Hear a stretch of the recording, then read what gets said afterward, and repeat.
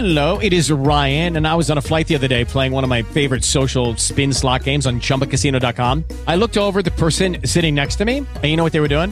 They were also playing Chumba Casino. Coincidence? I think not. Everybody's loving having fun with it. Chumba Casino is home to hundreds of casino-style games that you can play for free anytime, anywhere, even at 30,000 feet. So sign up now at ChumbaCasino.com to claim your free welcome bonus. That's ChumbaCasino.com and live the Chumba life. No purchase necessary. VGW. Void where prohibited by law. See terms and conditions. 18+.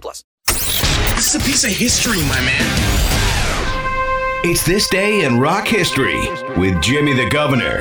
Hey, it's Jimmy. Let's crack open that rock and roll history book and find out what happened on this date, January 7th, throughout rock history. It was on this date back in 1946 that Jan Wenner, the co-founder and publisher of Rolling Stone magazine, also a founder of the Rock and Roll Hall of Fame, he was born in New York City.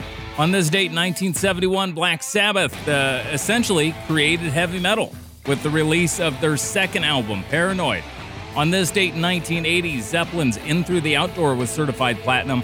That was the last Led Zeppelin album that was put out while John Bonham was still alive.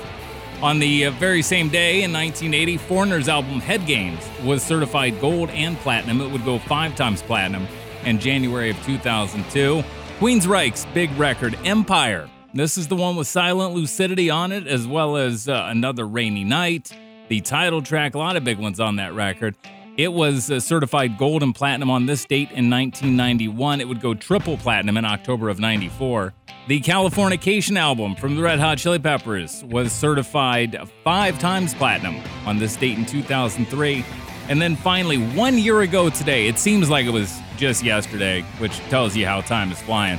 But it was on this date 1 year ago, back in 2020, that Rush drummer and lyricist Neil Peart died of brain cancer at the age of 67. Rock and roll's all-time greatest drummer in my book. There you go. That's what happened on this date in rock history. Make sure you subscribe on the iHeartRadio app, iTunes, or wherever you get your podcast. And follow me on Instagram and Facebook at Radio Governor.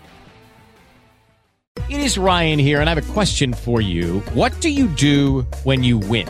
Like, are you a fist pumper, a woohooer, a hand clapper, a high fiver? I kind of like the high five, but if you want to hone in on those winning moves, check out Chumba Casino. At ChumbaCasino.com, choose from hundreds of social casino-style games for your chance to redeem serious cash prizes. There are new game releases weekly, plus free daily bonuses, so don't wait. Start having the most fun ever at ChumbaCasino.com. No purchase necessary. VGW. Void where prohibited by law. See terms and conditions. 18+.